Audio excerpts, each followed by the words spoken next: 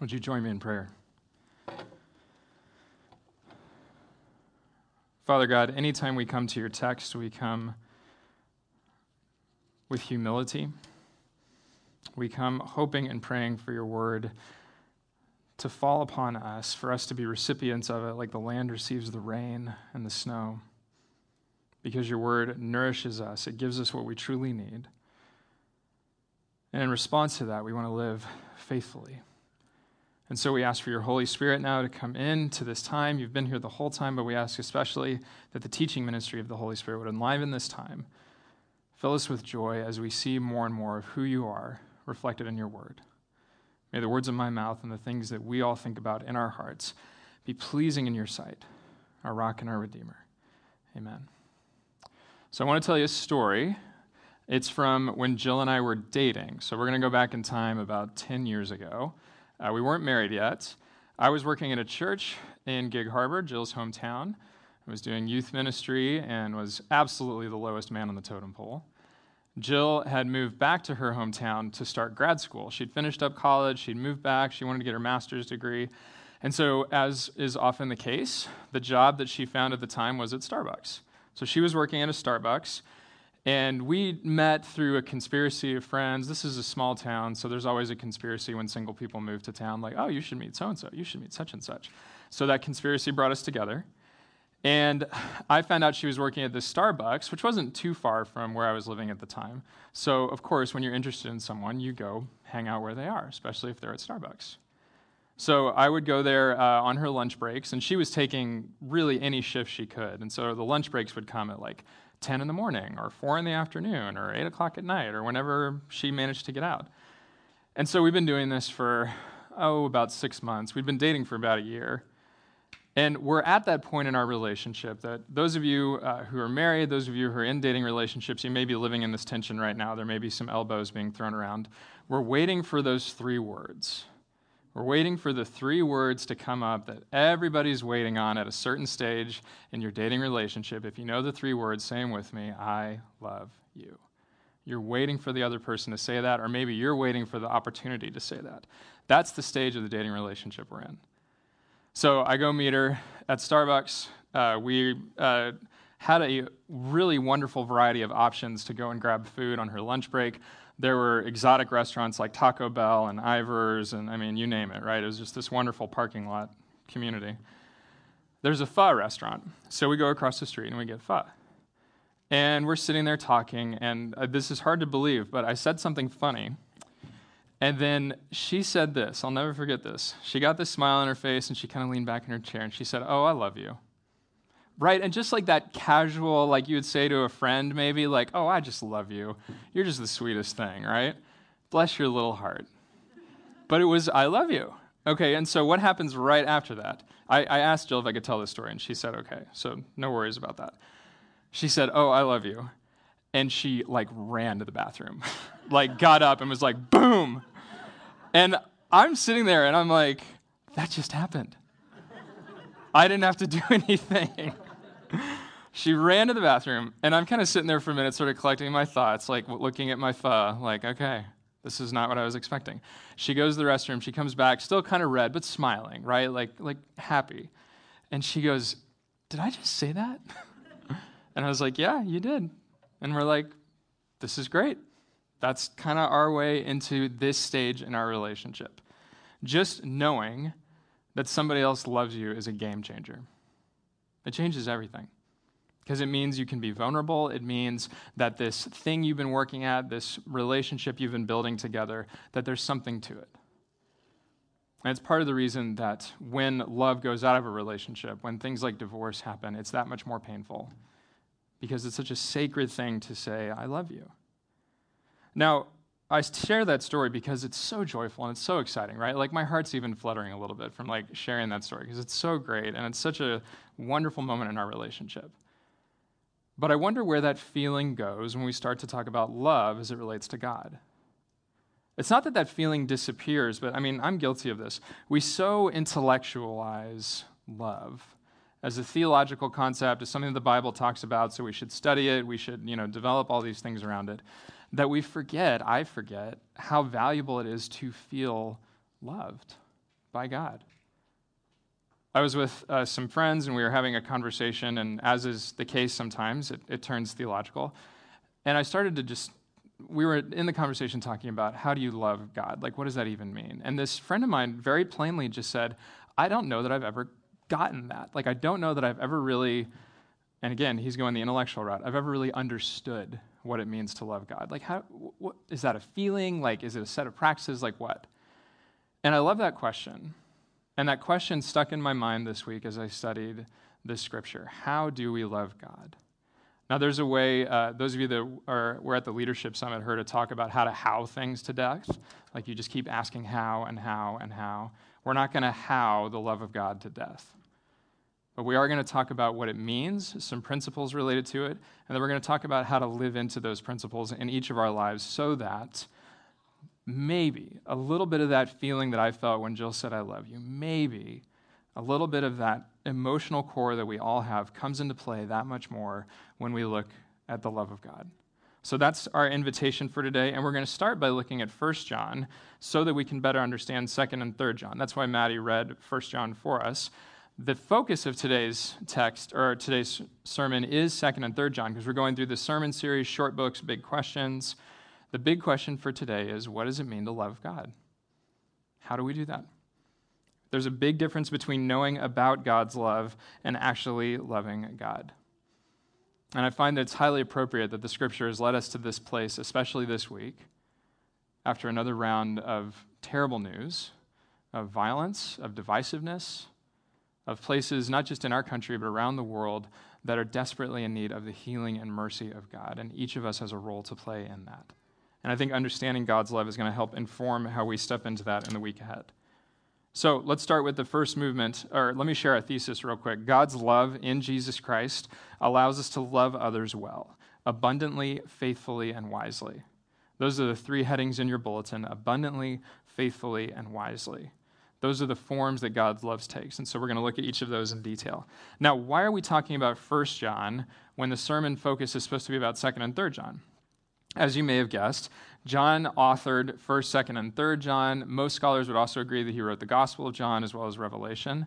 These documents, these letters, the Gospel, all of this is kind of floating around in the church, being shared among this early community around AD 90. So this is very, very early on in the life of the church. If you've ever been a part of a startup company or a new organization, you have these foundational documents that you come back to. You have these principles. It's kind of like Jerry Maguire's memo. Remember, he dashed that thing out and it changed his whole life. These are the early documents of the Christian church to help them figure out, who are we supposed to be? How are we supposed to live? We're looking at 1 John because, like so many other parts of the Bible, if we can look at what that writer has done in other books, we can better understand what they're doing in the primary book in front of us.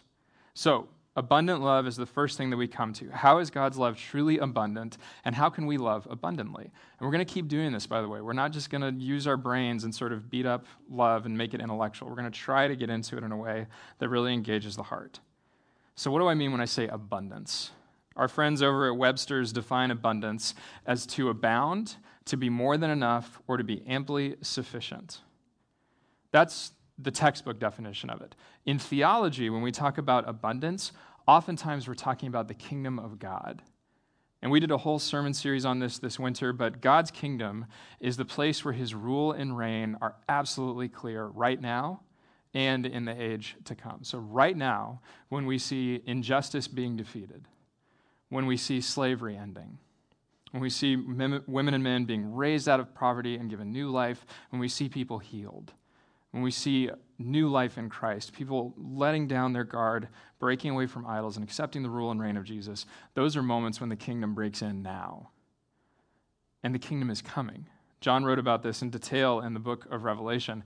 There is a time coming when there will be no more tears. There will not be this endless cycle of news that breaks our hearts. There will not be refugees in crisis. There will not be disease and starvation, because those things are antithetical to God's abundance. And in the abundant love of God, a rising tide lifts all boats. So the kingdom is what we're hoping for. And if you need something to kind of hang your hat on this week, especially after a tough week, especially after all these news items that keep coming up, remember that the kingdom is coming. And it's not going to be this way forever. And we who follow Jesus Christ get to put our hopes in that and work toward that day when these things end. Now, where do we see abundance in the text today? We're going to go back to the passage that Maddie read for us, but I would like to read to us from the Message translation of it. I found this just to be really helpful this week. So same scripture that Maddie read for us from the Message. If you'd like to bring this up in your Bible app, I invite you to do so. 1 John 4, 7 through 10. My beloved friends, let us continue to love each other, since love comes from God. Everyone who loves is born of God and experiences a relationship with God. The person who refuses to love doesn't know the first thing about God, because God is love. So you can't know him if you don't love. This is how God showed his love for us. God sent his only Son into the world so we might live through him. And this is the kind of love that we're talking about. Not that we once upon a time loved God, but that he loved us and sent his Son as a sacrifice to clear away our sins and the damage that they've done to our relationship with God. That's a lot. And the big idea I want us to take away from that is that God's love is intensely personal. He loves us in a personal way. We see this when we read, this is how God showed his love for us. God sent his only Son into the world so that we might live through him. That's verse 9. That echoes of John's statement in John 3:16, for God so loved the world that he gave his only Son. This is a personal matter to God. And I love this because this defeats some of the ideas of God that are sort of popular in our culture. I remember being in high school and sitting in a European history class and learning about the Enlightenment. And my teacher started to talk about deism or deism, this idea that God is the cosmic watchmaker, right? Like he sets the world in motion and then he just kind of walks away and goes and watches Sports Center or whatever he chooses to do. And I remember learning about that and going, that can't be right because there's no relationship. There's no relationship in that worldview. God is personally involved in our world, in our community, and we know this because of who he sent. We know this because of how he sent Jesus to reach us. He could have sent doctrine. He could have sent a scroll with a bunch of ideas. He could have given us some precepts, and doctrine's important. He could have sent angels, which he did and continues to do. But he employs them not to be the bearer of his ultimate message. He employs them to be the heralds for the one who is his ultimate message. He put all his chips on the table, and he sent his Son. He sent his treasure so that we could become his treasure. He came to rescue us by being in relationship with us, by suffering, by taking on sin. It doesn't get much more personal than that. You've got skin in the game if you're sending your own family to achieve these things. So, if it's personal, how do we respond? If God's love is personal, if it is for us, if it is for each of us by name, what do we do with that? Back to my friend's question, what does that mean? How do we love God? I'll share a principle that I share with couples when I do their wedding, and it comes from a book that I love about marriage. Actions of love lead to feelings of love over the long haul. If you act in such a way that demonstrates your love for God, for your spouse, for your neighbors, even if you don't have the feeling of love in that moment, you're going to build that feeling over time.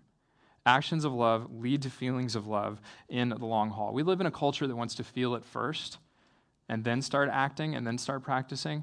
Let's try it the other way. Actions of love lead to feelings of love over the long haul. This is not works-based salvation. This is not us saying, I need to act this way, I need to behave a certain way, otherwise God won't love me. This is acting in a way that shows that we've received the love of God by demonstrating his love to other people. We need to aim the focus of our love not just on ourselves, but on others, especially those who aren't like us.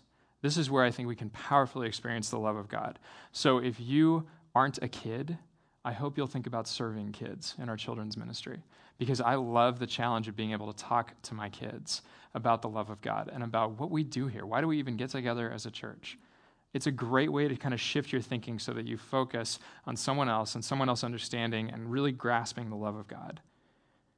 If you have a home, and most of us do, I think, we need to be loving people who do not have a home. We need to be involved in the lives of those experiencing homelessness. And I am really excited to see where God leads us as we learn more and more about this ministry, New Bethlehem House, just up the road, figuring out ways to serve people and be of service to those who are experiencing homelessness. You can come to Jubilee Reach Serve Day next Saturday. I'll be there with my family. A couple of small groups will also be there. This is generosity that's going to bless a school in Bellevue that needs our help. God lets us bless others like he has infinitely blessed us, and in so doing, his personal love is expressed to our hearts as we do those things so that we get it, so that we feel it. It's not just in our brain, it's in our bodies. It's part of what we are activating in the world. And just like I felt at that pho restaurant with Jill, it brings joy. It brings incredible joy. So I invite you to be a part of that with us as a community. That's the abundant love of God. Now let's talk about the faithful love of God. God's love for us, for people who call on him, who are rescued by Jesus Christ, is abundant. We've learned about that. Now let's talk about how God's love for us in Jesus Christ allows us to be faithful because he's faithful. The way that I'm using the word faithful here means steady, constant, hanging around for the long haul. Now, we see this in two different places in 2 John, or in 2 John, so I want to invite you to look there with me. I'll read from 2 John 5 and 2 John 6, both from the Message translation. It's just a message kind of week, guys. You're getting a lot of message today. So here's what John writes in 2 John 5. But permit me a reminder, friends, and this is not a new commandment, but simply a repetition of our original and basic charter that we love each other.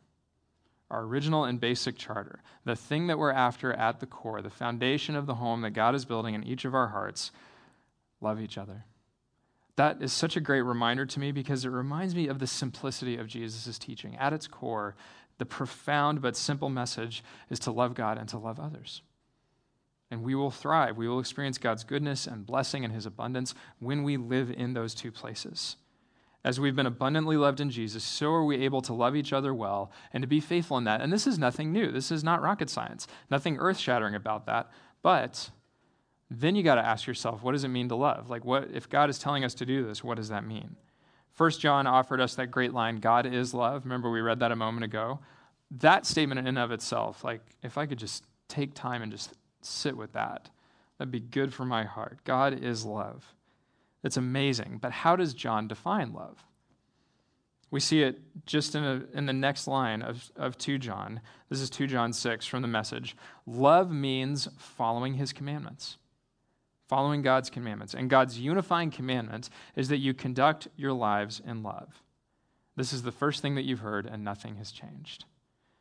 Conduct your lives in love. Follow his commandments. Now, if you're like me, thinking about God's commandments and following those things, you kind of snap back to the 10 Commandments, right? 2 big stone tablets. And those are important, but they're actually relatively easy for me to push aside intellectually. Here's why. I didn't kill anybody today. And the day's young. Right? But thou shalt not commit murder. Check that box. I'm good. Not the point of the 10 Commandments, but that's just easy for me to sort of compartmentalize that. What's harder to compartmentalize is when Jesus Christ says things like, love your enemies, pray for those who persecute you. What does that look like after Charlottesville? What does that look like to the people in Barcelona this morning? What does it look like to love your enemies and pray for those who persecute you when such awful things are going on in our world? It makes me squirm. It makes me uncomfortable. I get a little bit of a shiver in me when I think about that calling to love your enemies and pray for those who persecute you. And I recognize that there will be a time for that. I think as a country, we're more in a time of grieving and mourning what's happened in Charlottesville and in other places. I don't think we're quite there yet. But we need to be thinking about that if we follow Jesus Christ, because he told us to do that. And if we love him, what he told us to do takes priority and precedence over our comfort. And that's not easy to do. How about Jesus' call to leave everything behind, even your family, and follow him? For some of us, it's like, oh, great, leave my family behind? No problem. They're a train wreck. Thanks. I can cut that off easily. That would break my heart to literally do that. And even if I did literally do that, first, my wife would kill me. Secondly, I don't think I would get what Jesus is talking about, because that's not the point. The point actually goes back to one of the 10 Commandments. You shall have no other gods before me. Don't make an idol out of anything. Put Jesus where he belongs in the first place in our hearts. So what do we do with all this? Like, if we are going to be faithful and abiding in the love that God has given to us, if we've received that, if we're going, okay, I want to live faithfully into this, what do we do? Like, how do we put flesh on that? two things: make promises and hang out with people in a different age and stage in life than you. Make promises and hang out with people in a different age and stage in life than you. Make promises. We just did that. We all just did that together during the baby dedication. I love that. I love when we unite our voices together and when we say, this kid's going to have every chance to know Jesus Christ, and I'm personally responsible for Zoe, and so are you. And I'm personally responsible for every kid that has come through here that is part of our community, not because it's my job, but because as a disciple of Jesus Christ, I have made a promise. We make promises with our new members. We get up here and we walk through an incredible membership covenant that talks about being accountable to one another, being free to talk about all aspects of our lives together so that we can grow in discipleship. We promise to do that. That's a big deal. It's a big deal to make promises when you get married. And so when we agree to do life together, when we make those promises as a congregation, it ratifies the faithfulness of God. The faithfulness of God is already there. But what we do is we so conduct our lives, using the word from the text. We conduct our lives in such a way that what we value, what we order our lives around, isn't just ourselves and our comfort. It's to be of benefit to others. So make promises as a way to be faithful, and then hang out with people in a different age and stage in life than you. This is one of the reasons that I love having elderly people in church, because I'm a young person. I need to be around elderly people. And it's one of the reasons that elderly people, I think, belong in a community like this so they can speak life into those who are younger than them. And remind those of us who are younger, like, yeah, your kid will not always be 5 and screaming at you. Like, you'll get through this. It'll be okay. At our church in Colorado, my family and I got to be friends with a wonderful woman named Thelma. Isn't that a great, old lady church name, Thelma? Thelma was wonderful. When we met her, she was in her 90s, and she came to church every week. And because we lived at high elevation and Thelma's lungs were kind of weak, she would wheel in her little cart with the oxygen tank. Have you seen this? Doesn't happen a lot around here, but in high elevation, a lot of elderly people need their little oxygen buddy with them. So Thelma would bring in her oxygen buddy, and she'd be in worship every week. Jill went over to her house a couple of times. They had lunch together. She gave us the most amazing pie crust recipe ever. And one day, Thelma said to Jill, "You should come with me to my prayer group." And Jill said, "Sure." So Thelma would meet with, I think it was about 6 or 8 little old ladies at our church.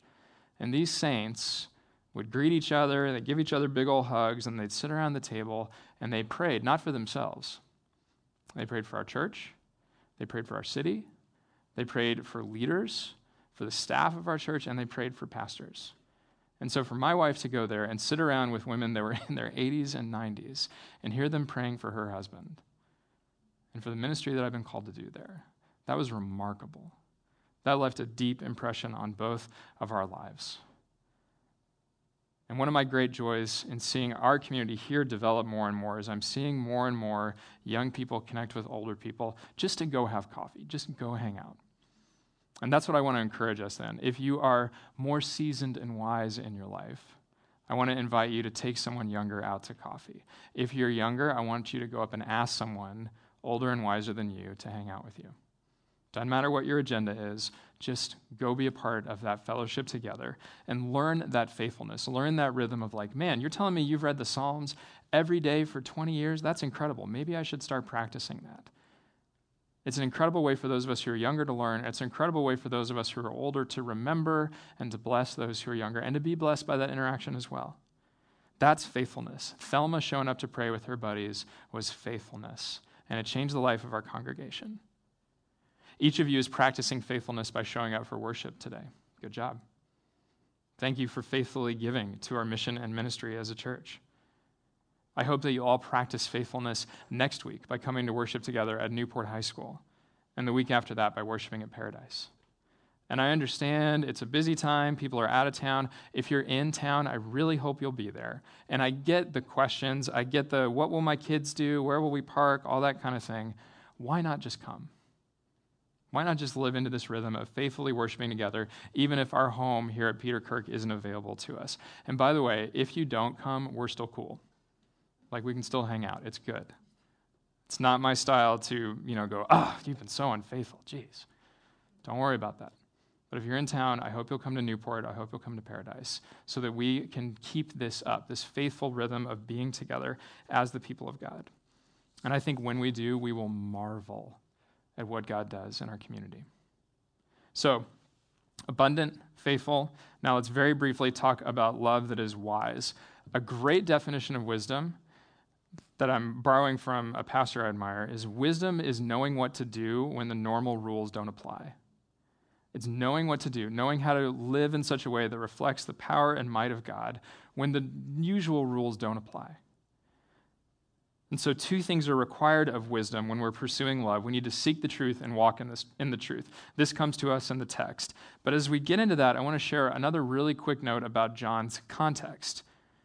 Go back to the author of the letter. He's writing these letters during the early days of the church. And even though the church was relatively new, even though it had only been a couple of generations since Jesus' resurrection, there was already stuff starting to get into the waters that was a problem. There were already these competing theologies, these weird variations on Jesus that they weren't right. And they weren't going to lead people into faith and discipleship. They were going to tear people apart. And so one of those is known as Gnosticism. And if you've studied the Bible, you may know a little bit about this. Gnosticism is kind of the ancestor of dualism. Dualism being everything that's spiritual is awesome and everything that's physical stinks.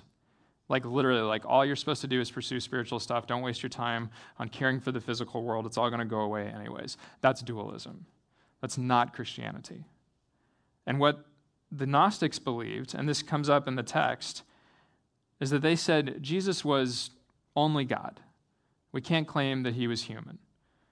And what Orthodox Christianity believes is that somehow the math doesn't work, but the reality does. Jesus Christ was fully God and fully human.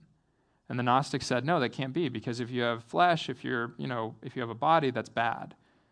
So they came into churches, they were teaching this, and I know it feels like splitting hairs, but think about it. In the early days of the life of a community that's on mission, if you start to dilute something really important about that community's identity, the whole thing starts to fall apart. So some scholars think that this is what John's referring to whenever he talked about deceivers, and that's the word that comes up in 2 John 7. Let me read that for us real quick. 2 John 7, this is a harsh word. Many deceivers have gone out into the world, and those who do not confess that Jesus Christ has come in the flesh. Any such person is the deceiver and the Antichrist. Now, we have movies about Antichrist. What he means here is actually something very serious and very significant. It's anything that works against what God is trying to do. Like anti-venom removes the power of venom to kill you, calling someone the Antichrist in this context meant you're doing something to walk the faith backwards. That's not good. The author warns the people here and elsewhere to seek the truth because the truth will actually bring life. And anything that's not the truth only brings death. Similar usage of the term you can find in 1 Peter 5:8. Peter's warning his congregation to be faithful. And he says this, discipline yourselves, keep alert. Like a roaring lion, your adversary, the devil, prowls around looking for someone to devour. Discipline yourselves is related to that word from 2 John 8. Be watchful. Be on your guard. Be on your guard for what? Stuff that just doesn't smell right. It doesn't feel right. It's like, I don't think this is quite in line with what Jesus desired. When we know what the truth is, we can better identify what it's not. And this is where the church plays a huge role in this, where community really informs this. Now, I will be the first to admit, churches have gotten the truth wrong a lot. Like, don't even get me started. There are so many different ways, even today, that what some churches teach, I think we're pretty good about this at Bethany, what we teach is truthful. And I know that there are places where that is not the case. But we can know the truth, and what I want to give to us just in this moment is just a few sort of safety valves as we think about the truth, as we think about aligning ourselves with that in order to pursue the love of God. And they're really quick. Scripture, community, civility, prayer, and the Holy Spirit. So Scripture, personally devoting ourselves to the study of Scripture, reading Scripture in worship, really listening to it, really soaking it in, hearing it taught faithfully, digesting it in our groups, it helps us have an ear for the truth, like someone who's a musician will have an ear for an out-of-tune piano. If you know when you're hearing the truth, you know it because you've heard it elsewhere, and that comes to us through the Scriptures. Community is a big part of how we understand the truth because community can actually help us achieve this thing called objectivity. None of us has the ability to be truly objective about how things are going in our lives because we're in the middle of it. But when we're a part of a community, they can say to us, the people in our group, the people in our neighborhood, I think this is a little bit weird, and I just want to talk to you about this. Community is also where we can practice the much-needed discipline of civility, which our world needs us desperately to take the lead on. We need prayer. We need to ask God, I'm hearing this. I listened to this podcast. I listened to this preacher that I don't really know. Is this truthful? Did what I hear line up with what you desire? Am I hearing this correctly? And I would also say we need to be alone and we need to listen for the Holy Spirit. We need solitude where the Spirit can speak to us and press into us what the Spirit desires. These are all ways to seek the truth. And the truth is our pathway into deeper and deeper love with God. We are able to seek it and walk in it when we seek the truth. Now here's an irony, and I'll say this as we wrap up. Not even John was getting this quite right. And I'm not saying what John wrote is wrong. No, not at all. If you read 3 John, the very end of 3 John, he talks about 3 different relationships that have gotten messy for him. 2 of them are going good. 1 of them is not going good. So John's ability to walk in the truth and to love others well and to kind of live into our thesis abundantly, faithfully, wisely, he didn't get it right every time because he's a person just like you and me. And so what we need and what I think the scriptures are calling us to do is to kind of take a look at our lives, at our relationships, and do an audit. And so I want to invite you to reflect with me, and I'm going to do a little diagram for us to help us with this.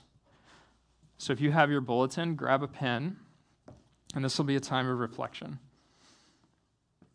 Draw 3 circles with me, please.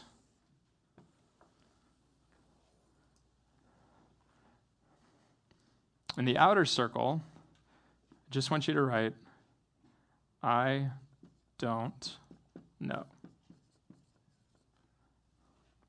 The next circle in, you can write, I kind of know. These are technical terms.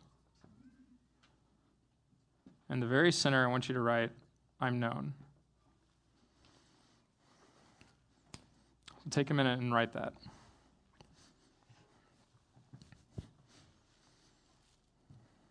The truth is that none of us can know with certainty how we're doing in any of our relationships. We can't. Because we're too close to the action. But this can help us, I think, get closer to the truth of how we're actually doing as we relate to one another. Are we able to do this love of God, this calling to be people who love faithfully and abundantly and wisely? And so the outer level, the I don't know, is the relationships that we have with people that we don't know. So I'm thinking of people that I see in the media. I'm thinking of people who write things online. I'm thinking of my heroes, people I admire from afar, or people who are dead, like authors I really admire. And I'm thinking of people who show up and participate in things that are abhorrent to God. I'm thinking of the relationship that I have, that you have, with people who said, I'm going to go march in Charlottesville, and I'm going to wave a flag with a symbol of hate on it. I'm going to go tell people that other races are better than other races, that one race is better than other races. That is not Christianity. That is not the gospel of Jesus Christ. I passionately disagree with that, and yet to say that I'm not in relationship with those people isn't true. Because we all are, through citizenship, through being in the same country together, through being connected, however we're connected. By and large, I wouldn't say that I'm in a lot of relationships with white supremacists, but I am called to consider how I would be in relationship if I ever do meet someone of that perspective. How am I doing in those relationships with people I don't know? The next circle is people that I kind of know. So at my house, we're still kind of working on getting to know our neighbors. So I'd put my neighbors in that circle, like I kind of know my neighbors. Maybe someone you work with, you've nailed it, you've gotten down their name, but you only know like one other thing about them. Like that's a person that I would put into the I kind of know category. And this is okay, right? Like we operate in all these different spheres of relationship, and it's fine to have people that we kind of know.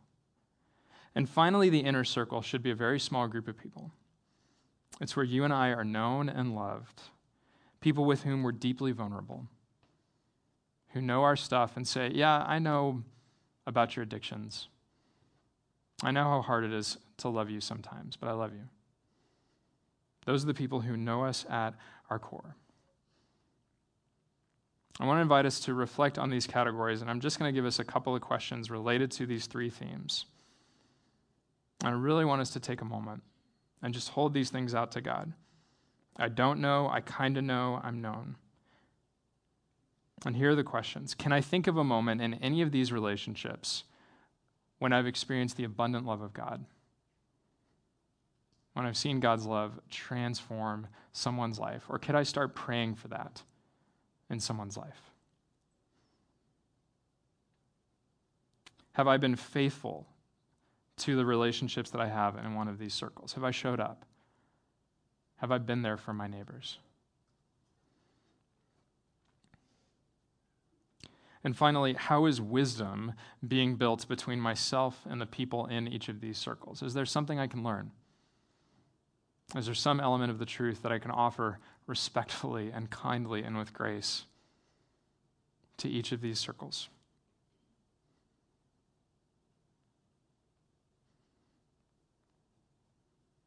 I'm going to invite the band to come join me up here.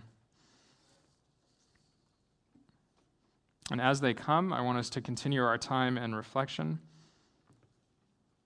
I want to offer this final thought about the gospel. To reveal the truth of how broken we are and how loved we are is something that only Jesus can do.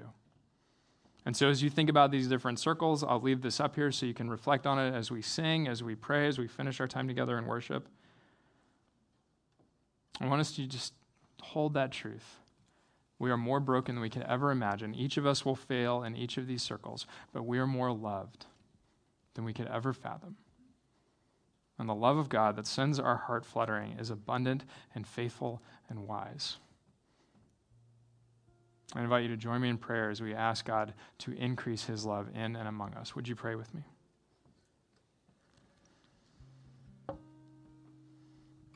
Gracious God, we want to know you, and we need our minds to do that, but we also want to love you, and we need our hearts to do that. And so, in your incredible, infinite wisdom and mercy, would you take this really simple diagram and these really simple moments of reflection and draw us into a deep place where we can ask those questions or any questions that you want us to really answer about how we're loving people in each of these corners of our lives, about whether we're falling short. I pray especially, God, that for those of us who look at that inner circle where we say, I'm known, where I'm loved, I'm accepted, and if we're finding that there maybe aren't that many people in that circle, or maybe there are no people in that circle,